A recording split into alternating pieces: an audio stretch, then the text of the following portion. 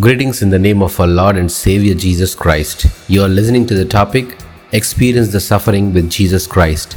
From the book of Galatians chapter 6 and verse 17, it says that, "From henceforth let no man trouble me, for I bear in my body the marks of the Lord Jesus."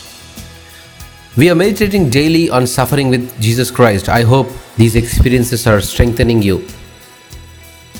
It would not be so believable if a person who won a war and narrated his experience of winning a battle, if he shows his wounds on his body, the wounds which are evidence, makes us believe it to be a victory.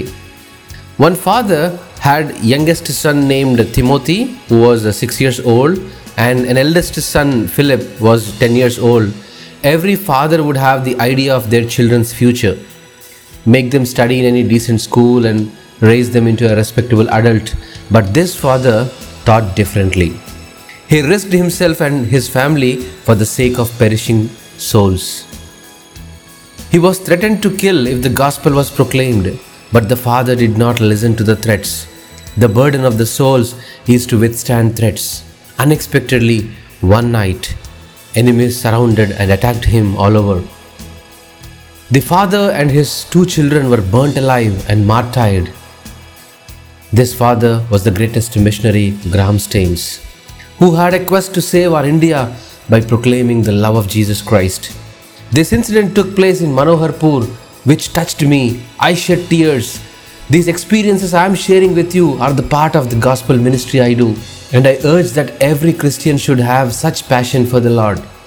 If our lives are safer than we expected, if we are able to live happily, it's because of the wounds that Christ had on the cross.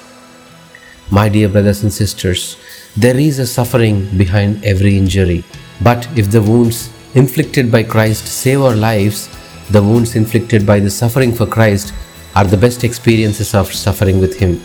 My dear servant of Christ, if you want to give the best for the Lord, then show the wounds you received in the suffering with Christ. To live with Him in the glory, you must strive for the crown of righteousness prepared for you. Are you ready? God bless this word. Amen.